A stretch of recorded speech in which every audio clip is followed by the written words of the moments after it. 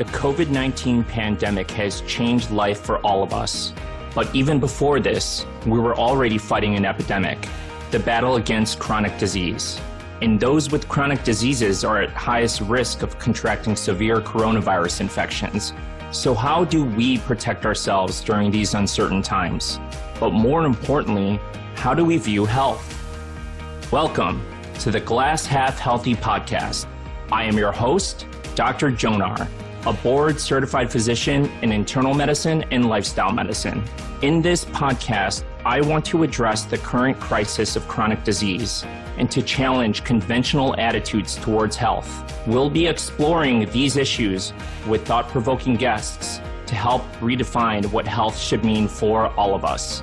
I hope to inspire you to take action towards a happier, thriving life because good health comes to those who expect it.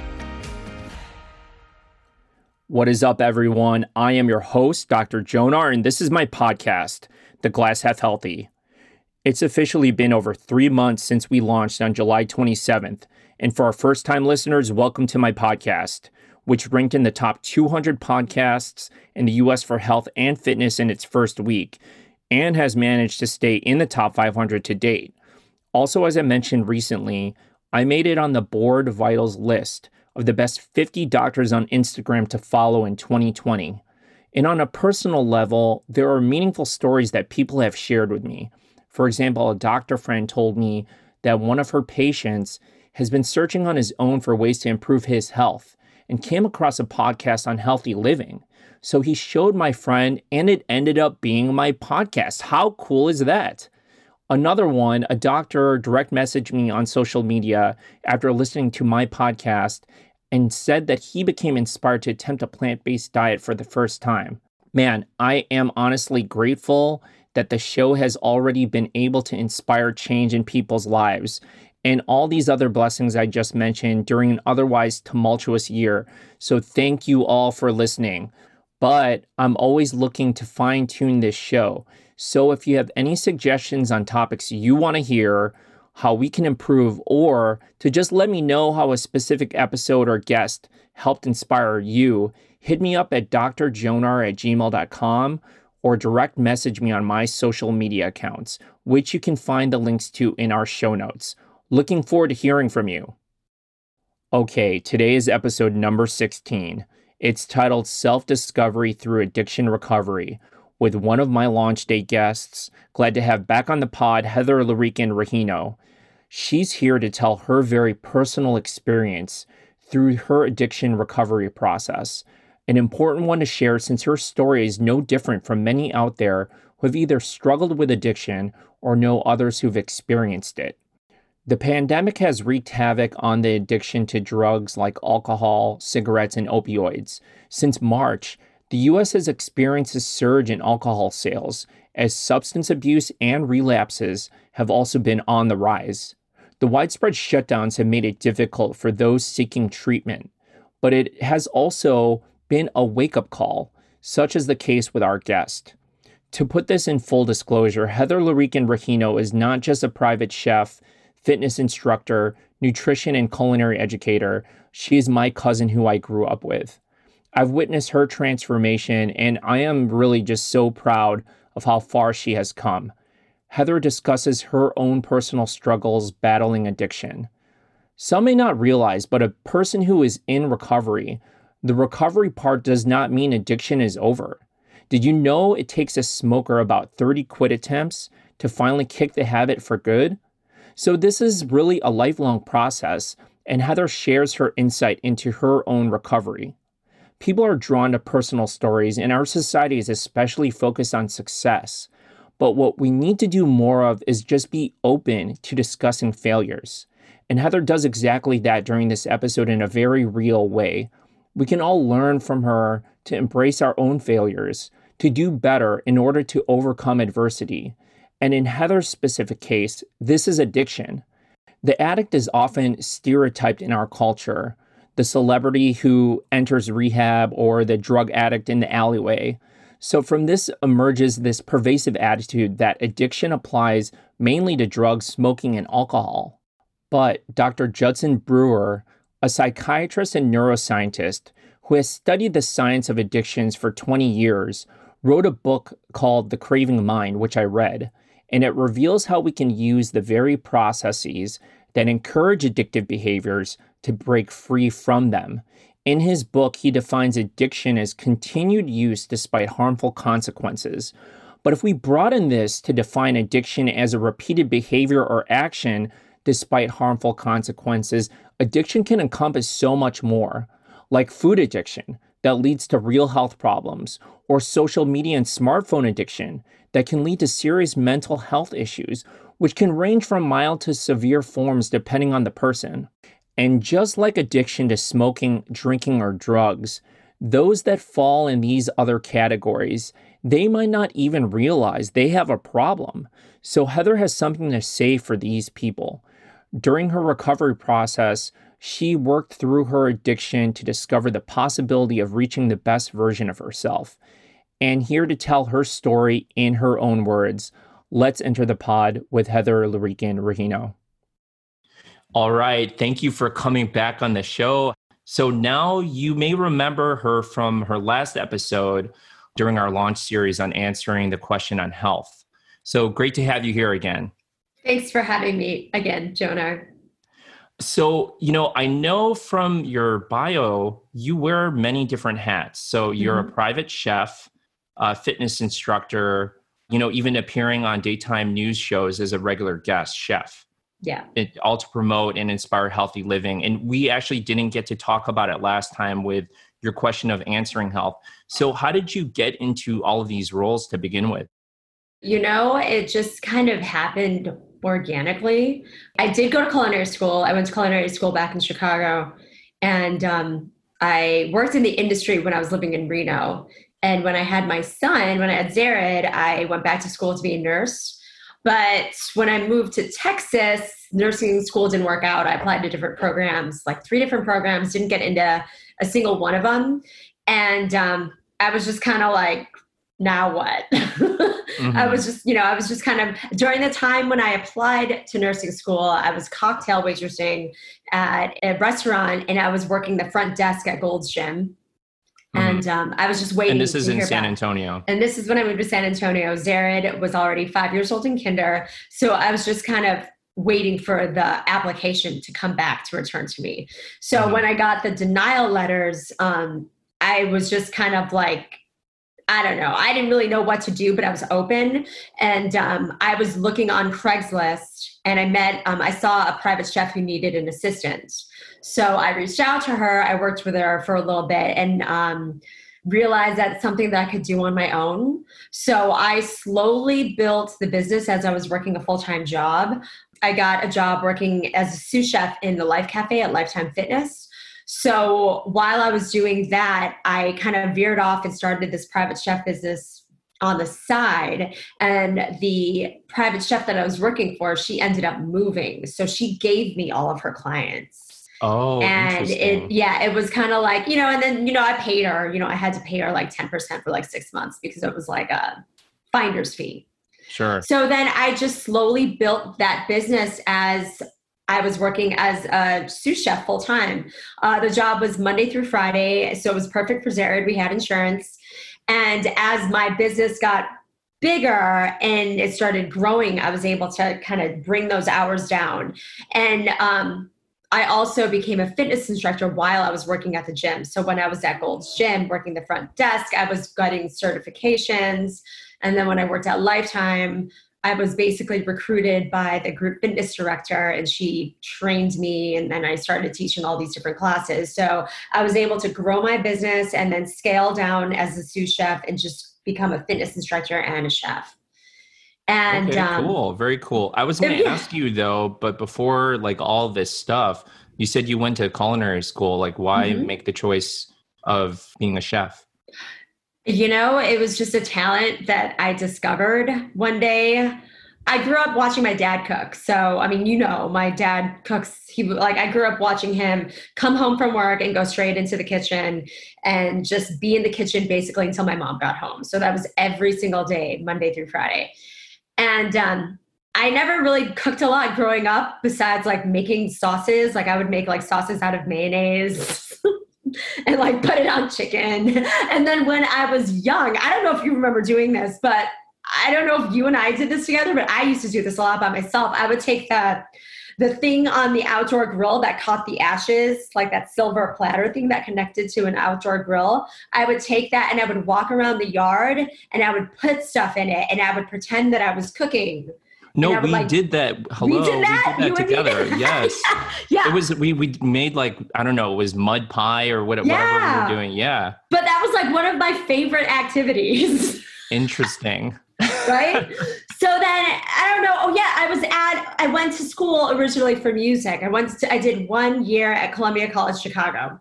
And a friend of mine went to the culinary school for a summer and was taking cooking classes. So he told me about it. And then I just out of nowhere got interested, like it sparked my interest. And then when I was at my parents' house, I would just cook and I would cook food. And my parents were like, wow, this is really good. So then I decided to pursue cooking because music didn't work out. So, right. Yeah. But then now, it's a thriving business. What is the name of the business? Right now, the name of the business is Sassy Chef. I'm actually working with a couple of coaches and a mentor. So I'm contemplating and probably going to be changing the name very soon. Oh, okay. Yeah. Got it. But you have been able to scale it such that you have individual clients where you prepare meals for them, and you even have some cooking classes too to teach people how to cook, correct? Yeah, I teach cooking classes and I wanted to reach people on a larger scale. So I started a blog and I've had my blog now for about 3 years. I started it in 2017 and it's neat because on the app of the blog, you can see like what countries are checking out your website. And I have people from all over the world looking at my recipes and reading my recipes. So it's pretty cool. That's really cool. Yeah, it's really cool. And so you've also been a daytime talk news show guest. Mm-hmm. And how is that? What do you normally do on the show? All I do is just share my recipes, and I have such a great relationship with them. I've been going on the show since 2011. They basically just text me, the host, who's a good friend of mine. She usually just sends me a quick message and says, you want to come on the show on this date? And I'm like, sure. And then she'll be like, make whatever you want. Or she'll be like, create like 4th of July recipes, or, she'll like give me a theme, but I get free reign to make whatever I want, just as long as it's healthy. Sure, of course. So when I was renting I've rented a few commercial kitchens here in San Antonio. One of them was called Bake, Boil, and Brew. They created a little ad for me in the San Antonio Express newspaper. And the show, Daytime at 9, saw that. One of the producers saw the ad. So she reached out to me and checked out my social media pages. And then one day she called me, asked me to be a guest on the show, showcasing my recipes. So I did. And then a year later, they invited me again. And then on that one show, they asked me to be a regular on it. So that's fantastic. It's really cool. So, I'm very grateful. Yeah, that's, it seems like you've had a lot of good success over the past several years. And it's, honestly, because we've known each other for so long, it's a very, inspirational transformation story for you, since things have not always been smooth, right? Yeah. So I wanted you to take us back to the time with your journey of addiction. What ended up happening and how did it all start? So I had my first drink at 14, and the first time I ever got drunk was the first time I ever had a drink. So I was at a high school party. I was 14 years old, and I started drinking vodka straight out of the bottle, like right away. It was like, I don't know why. Like I had never done anything prior to that. I didn't even I think maybe I had a sip of alcohol at a family function or something, maybe like New Year's, and maybe like a sip of champagne or something. But it was literally like, I was at a high school party and there was vodka, and then I grabbed it and then I was drinking it right out of the bottle until I was completely wasted. And I remember going to that party, and I remember seeing the vodka there, and I remember I want to get drunk. I'm going to get drunk. This is what I'm going to do tonight. And I was sure enough, a couple hours later, I was vomiting everywhere. And then my girlfriends called their mom and they picked us up and they took us back to her house, and she made me drink coffee, and I was vomiting, and they were walking me around the house. And it literally since then, it's all I've ever known. I don't know why. I don't know why I started that young. I don't know why I went full force with it either, because I know some people in high school, like I was always the only one getting drunk. And I had friends who would like have a sip here and there or have beers, but I was literally known for the girl who was always drunk. And I talk, I've been to therapy and I've had 4 different therapists. And they think for that the addiction specifically, right? yeah, for a lot of other things too. Like I'm an abuse survivor. And even like when I became a mom, there was a lot of things that I had to deal with before like I took myself further, or like before I had to like grow into a better human. I'm like, okay, there's a lot of things that I've dealt with that I haven't recovered from. Mm-hmm. So I would go to therapy and I would ask them, and they think that something maybe happened in my early life for me to make those kind of choices so young. Mm-hmm. So I don't know, I don't know, but that's when it started. And it was literally just every time that we would hang out with friends, that's all I ever wanted to do was drink. And then I started smoking pot. So then I started smoking pot at 15. The first time I ever snorted anything up my nose was at 15. So it was just something that was a part of my life. And so I didn't want to do anything. The only way I could have fun was with alcohol and drugs. The only way I would get out of a bad mood was with alcohol and drugs. That was always just my go-to. So then I gravitated towards people who were like me. So then it seems like it was a normal thing to do because everyone around me was doing it. Mm-hmm. That's all I've ever known.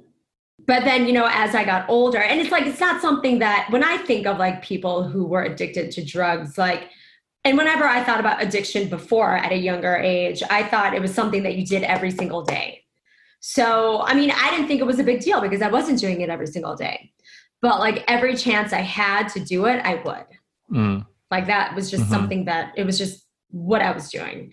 And then as I got older, like the harder drugs became like not necessarily like an everyday habit, but it was again, like an every weekend habit. Like I wasn't having fun unless that's what I was doing. And my really dark years was between 23 and 25. Like literally, yeah. So really right before I had Zared. And that's when the addiction kind of like, because it wasn't just the drugs, it was the alcohol, it was the toxic relationships, like everything at that point was toxic. And it was just like, I couldn't do anything else. Like I accepted my life and that was who I was. So that's just what I was doing because I didn't know to do anything else. Does that make sense? Yeah, no, it definitely makes sense. But I mean, if that was what you were used to for such a long time, what was in it that triggered you to be aware of what was going on or even want to make change? Well, it was 2 months prior to getting pregnant. I hated my life. Like I hated it so much because it was just going south. I wasn't doing anything that I liked. I was working all these jobs. I mean, luckily for me, I always had a great work ethic. So even when I was like a size 0, 90 pounds, like nasty dark circles under my eyes, doing drugs as much as I can, I still had like 3 jobs. Because I'm like, I need to feel something. Like I feel worthless, but at least if I could do anything, I could work. So I worked. I was a bartender. I was a cook at a vegetarian restaurant. I was cleaning floors at the vegetarian restaurant. I like volunteered to be their janitor to clean the bathrooms. Like I just was constantly like running in circles because I was so upset with the person that I became. But even then I knew like I had to change. I just didn't know how. And my boyfriend at the time, who later on became the father of my child, like I had a long conversation with him and I was like, okay, I'm done. Like with this life, things need to change. I need to go. And we ended up staying together. And then 2 months later, I got pregnant with Zared. So, I mean, it definitely came from a place within yourself, just being sick with the life you were living, right? Yeah. And I always knew like, there's something more than this. I know this can't be life. Like, I know this can't be it. So then what did you do to make changes? What are the specific things that you can recall back on that, either resources or people you talked to, like what were those things that helped you to start the process of recovery? Well, luckily, honestly, the only thing that really triggered me to make changes was getting pregnant. Like if I didn't get pregnant, I think I would probably still be running in circles, because I would have conversations with my sisters, with my friends, and they all knew I was in a really bad spot, in a really bad place in my life. And the relationships, and like there was so much fighting, and there was like, all we did was drugs. That's all we did was work for our habits. And we wasted our time with drinking alcohol. I mean, there was no progression in our lives whatsoever. And it was just a very difficult, challenging relationship, because both of us, me and my ex, were abuse survivors who were addicts. So it was like, we could not make life happen with each other, for each other. And I think literally just getting pregnant was just a wake-up call.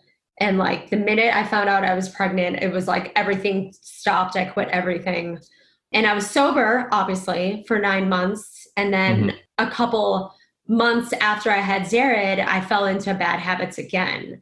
Not all the time, but like if he was at the babysitter, I would go straight to those previous bad habits again. Because that's all I knew. And it wasn't really until we moved to Texas is when things really started changing. So when I was in Reno, and as a single mom, I was like living two different lives. So I was like a single mom who was in school, taking care of my son, making things happen. And on the weekends, I was a bartender. So when he would go to his dad's for the weekend, I was this crazy party girl bartender who started doing coke again on the weekends. And I literally was like two different people living a double life. And that was going on for about 3 to 4 years. In Reno. In Reno. And then it made me feel like my life was going south again prior to getting pregnant, how I hated my life. Well, I hated myself because I couldn't kick those bad habits. Like I was still, and I think because my serotonin levels were so messed up, because like during the week I'd be sober, and then on the weekends I wasn't. So it was just like this back and forth, constant like roller coaster of toxicity. And then like even during the week I would exercise and I would work out, and on the weekends I would like throw it all out the door. It was like drinking all weekend and doing cocaine all weekend. It was terrible. So things didn't really change until I moved to Texas. Wait, so why did you decide to move to Texas? What was there was an issue with his father, with my son's Zared's biological father. And it was during the recession. Chris lost his job. And so he fell into really bad habits as well. Like his alcoholism got really intense. Like he was sneaking liquor in water bottles. Like it was really, really bad. That's when Zared and I left Reno and moved to San Antonio. So it was like, we just had to go to get him as far away from him as possible. And then when we moved here, we had to go back to Reno for court. We were fighting for custody. I finally got sole custody. I think it was 2011, 2012 was when I got sole custody. We moved here in 2009, and Chris got clean for a little bit, and he would go back for the summertime. So one summer, Zared came back to San Antonio, and he told me that he never wanted to go back again. So after that, it was over. He never went back. So we moved here just to get a better life. And even, it's funny because even while just the year leading up to our move to Texas, I was manifesting a lot, and I was like, this isn't life. I'm not happy. I don't like where our lives are going. I need to get out of here. And I just kept saying that to myself over and over and over again. There's got to be something else other than this. Because I was living that dual life, and because I felt like I had no way out, I was just basically praying and hoping for something to happen where we didn't have to live the life that we were living anymore. And we came to Texas. So everything changed.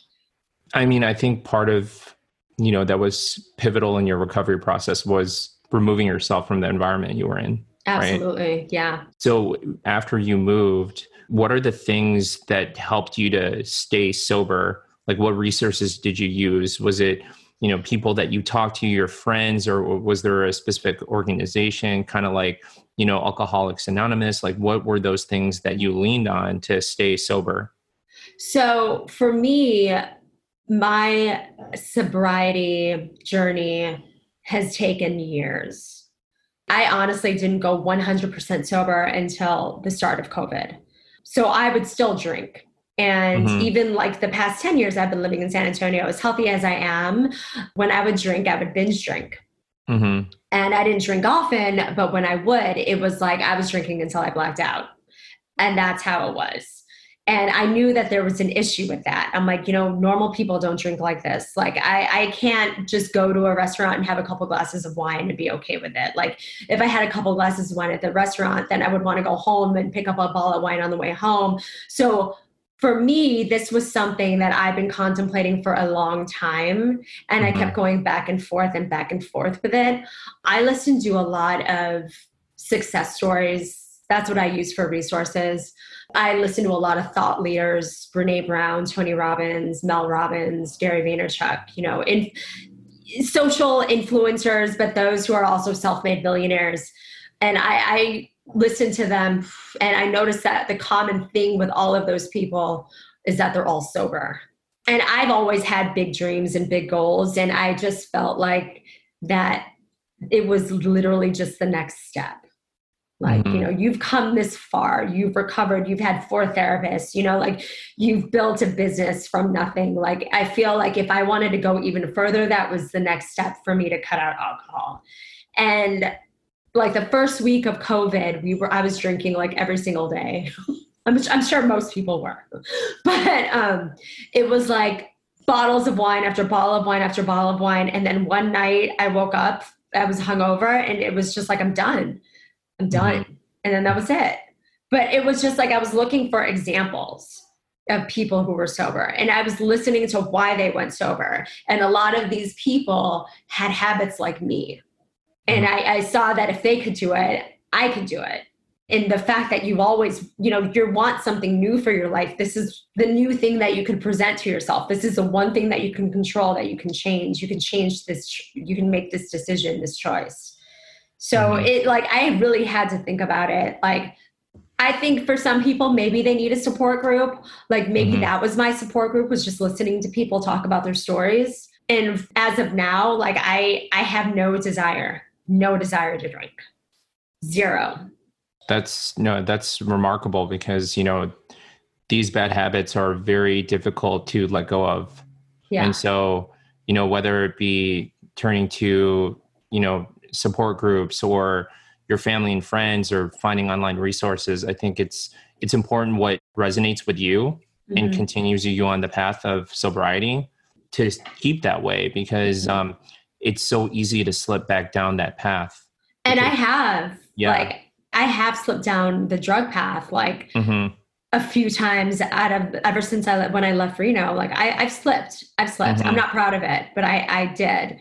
And I always vowed myself that I would never do any hard drugs again. And then I would slip. But like, I think once I shifted that mindset, and, also a lot of it is like, what are you doing? Are you running away from a bad habit, or do you want a better life? I think once you make that decision, instead of running away from something, because when you run away from something, you're in fear, right? And you're like in this fight or flight, like I have to get away from this. I don't want to be this person. I'm so ashamed. But if you're running towards something like a goal, and you're like, no, I want to accomplish this. I want to do this. And I'm not stopping, and I'm not going to let anything get in my way until I achieve my goal. I think once you make that switch, it's a lot easier to kick those bad habits. That makes sense. Yeah. In a way, it kind of crowds out the bad habits. You're focusing on these good habits, and there's only so much amount of time and effort in one day to devote to one thing. Yeah. So if you're devoting those things to, positive behaviors and good habits, you won't have time to do that other stuff. But I think at the same time too, it comes with a whole, thinking positively and positive psychology that comes along with the good habits, right? And that stuff is uplifting and inspiring, right?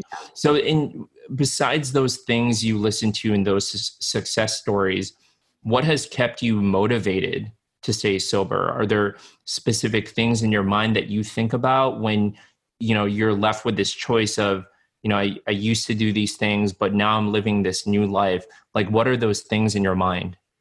So I'm a firm believer, and this sounds cliche, but it's true. if you want something you've never had, you have to do something you've never done. Just as a side note, I'm in the middle of reading this audiobook or listening to this audiobook called Buddhism Plain and Simple. And, one of the things they talk about in meditation and Buddhism is this yearning for something outside of like, what we're normally yearning for. And it's those things, for example, like you were saying with drug addiction or turning into alcohol or, even outside of that, like, foods, right? Or even sex. These things are like ordinary desires that we have, and it doesn't quench that continued yearning for something beyond that. Yeah. And so with what you're saying right now totally makes sense, and it's applicable because it's analogous. Like if there's something you want done and you've been doing the same things before, you can't achieve that new thing with those same things you've been doing. It's like the whole definition of insanity, like doing the same thing over and over again, expecting a different result. So that really, resonates with what that type of, thought process is, that you do have to change something differently in your life if you want something new. Yeah, absolutely. And with being working with business coaches and stuff, like I really want to take my business to the next level. And I think one of the reasons why I want to change my name is because I made a lot of mistakes as Sassy Chef in business. And now that I just changing everything, I just want to start over. I want to start over. I want to start this new brand that's going to be completely 100% successful. And I've changed myself. Now it's time to change my brand. That's one of the reasons why I think I want to change my business name, is because I really just want a fresh start. I feel like I have completely set the old person, like the old Heather aside. She is completely gone. And I'm ready to just open up myself to the universe, to whatever's going to come. So that's amazing.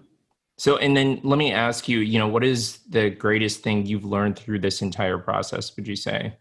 I think that, again, as cliche as it sounds, like we really can accomplish anything we want.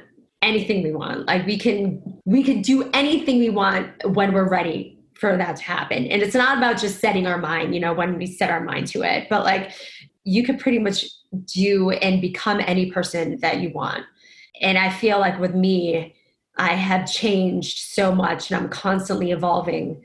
And in this process, I feel like just giving up alcohol has already cleared my head, and I'm more comfortable with my goals and I'm more comfortable with who I am to complete them. So growth. Yeah. Okay, great. I mean, talking about addiction in just general terms, doing something over and over again, despite harmful consequences. I think a lot of times people think, maybe in your case or other people who do drugs or, are complete alcoholics, like laying in the alley. If we use kind of like a more looser term to define addiction, I feel like there's a spectrum of addiction that everyone might apply to, right? Whether that's being food addiction or, addiction to electronics and social media, smartphones, right? Yeah. So, people struggle, I feel like, with addiction across the spectrum. So, and they may be questioning whether they even have a problem to begin with, right? And it starts affecting things like their work, their relationships. And so I think part of it is being fully honest with yourself.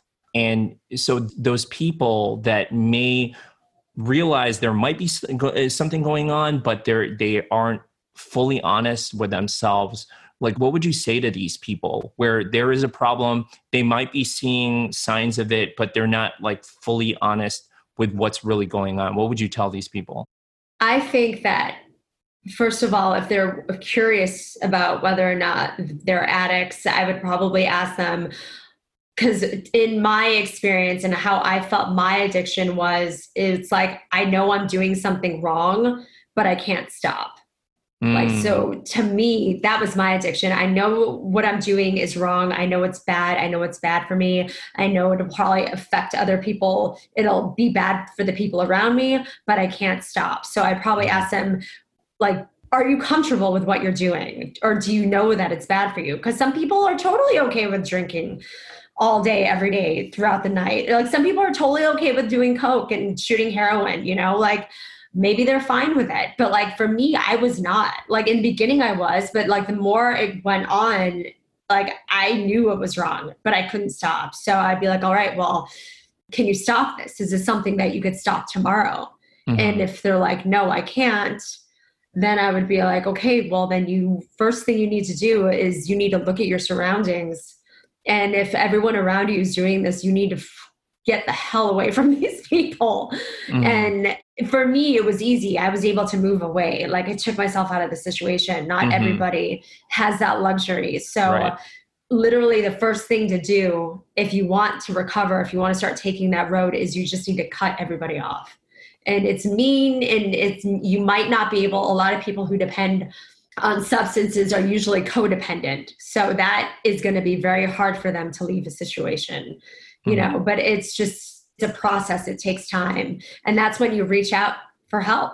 Like, that's when you go to AA, or you reach out to family members, or you reach out to somebody who, will be there, people that you trust, people that, won't take advantage of you. And that's why AA would be a good place to go, because those people are strictly there just for support. They're not there for any other purpose. Mm-hmm. There is no ulterior motive. But I think removing yourself from the situation is the first step. I see. And so for those who are struggling with addiction, but they do realize, yeah, this is a problem and I'm willing to make a change, like what's the one thing you would tell those people when they're ready to change?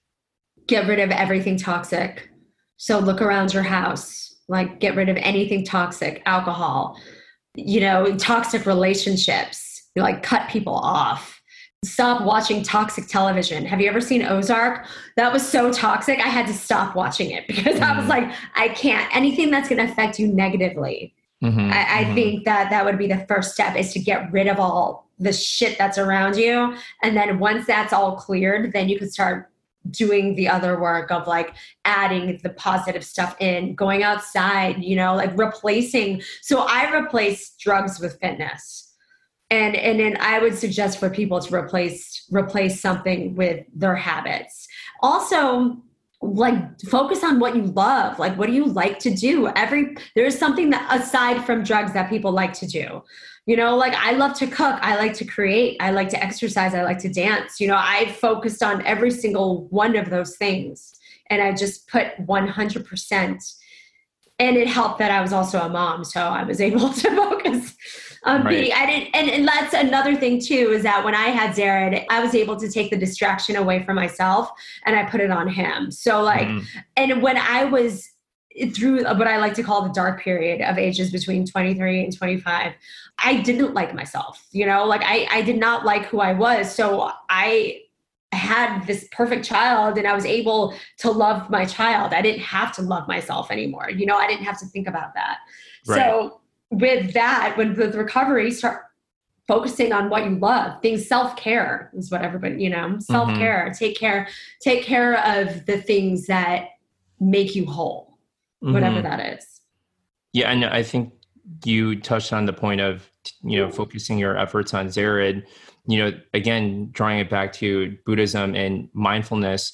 There's this old Buddhist saying, and I actually mentioned it to another guest who was on the show, that, if you want to be miserable, think about yourself. But if you want to be happy, think about others. And I find that rings true for anyone in any situation. There's so much positivity and joy that comes with service and helping others. It's true. And so refocusing your efforts on those things can provide like an unending source of joy for yourself.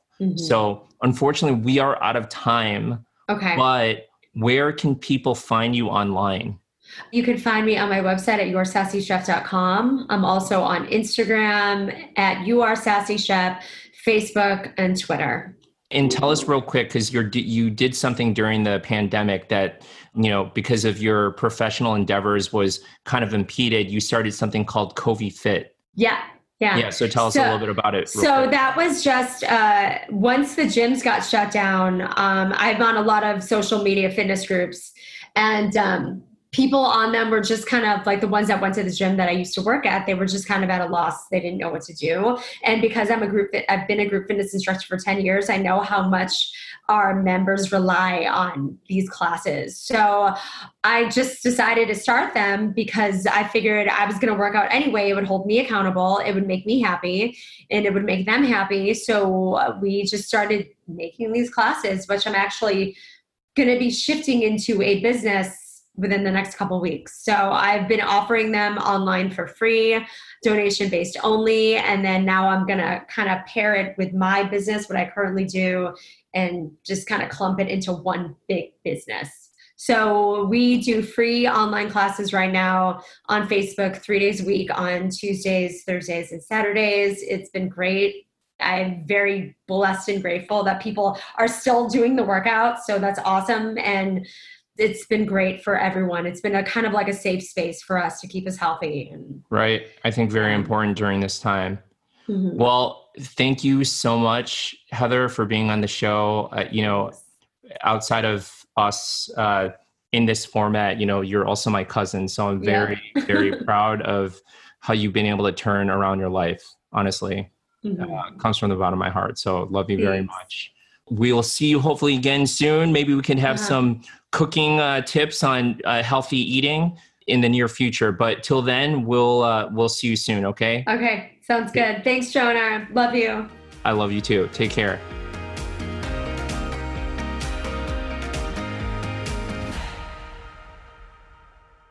How was that one for you? How incredible of a person is Heather Lurican-Reno?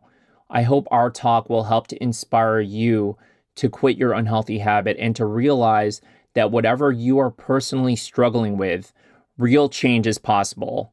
And Heather is living testament to that.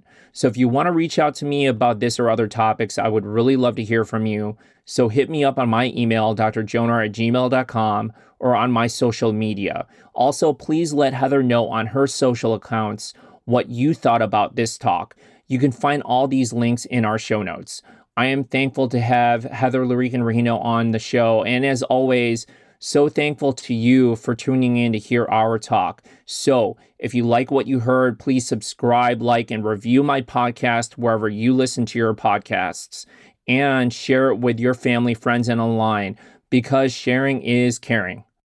Thanks again to the wonderful and smart Amelia Liu, my intern, to Jacob Ferrer for production help, and to Stock Sounds for the music. And lastly, to you. Thank you again for listening. Stay tuned for our next episode with Anthony Masiello, who will talk to us about his incredible health journey of losing over 150 pounds and keeping it off for good.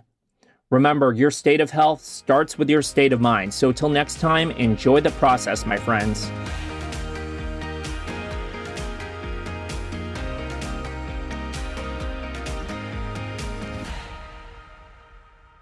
This podcast is intended for educational purposes only and is not medical advice, so please talk to your primary physician for that. In addition, the views and opinions expressed by me are my own and not that of my former, current, or future employer. This also applies to my guests. Finally, we do our best to make every effort to relay correct information. We do not guarantee its accuracy. Thank you for listening.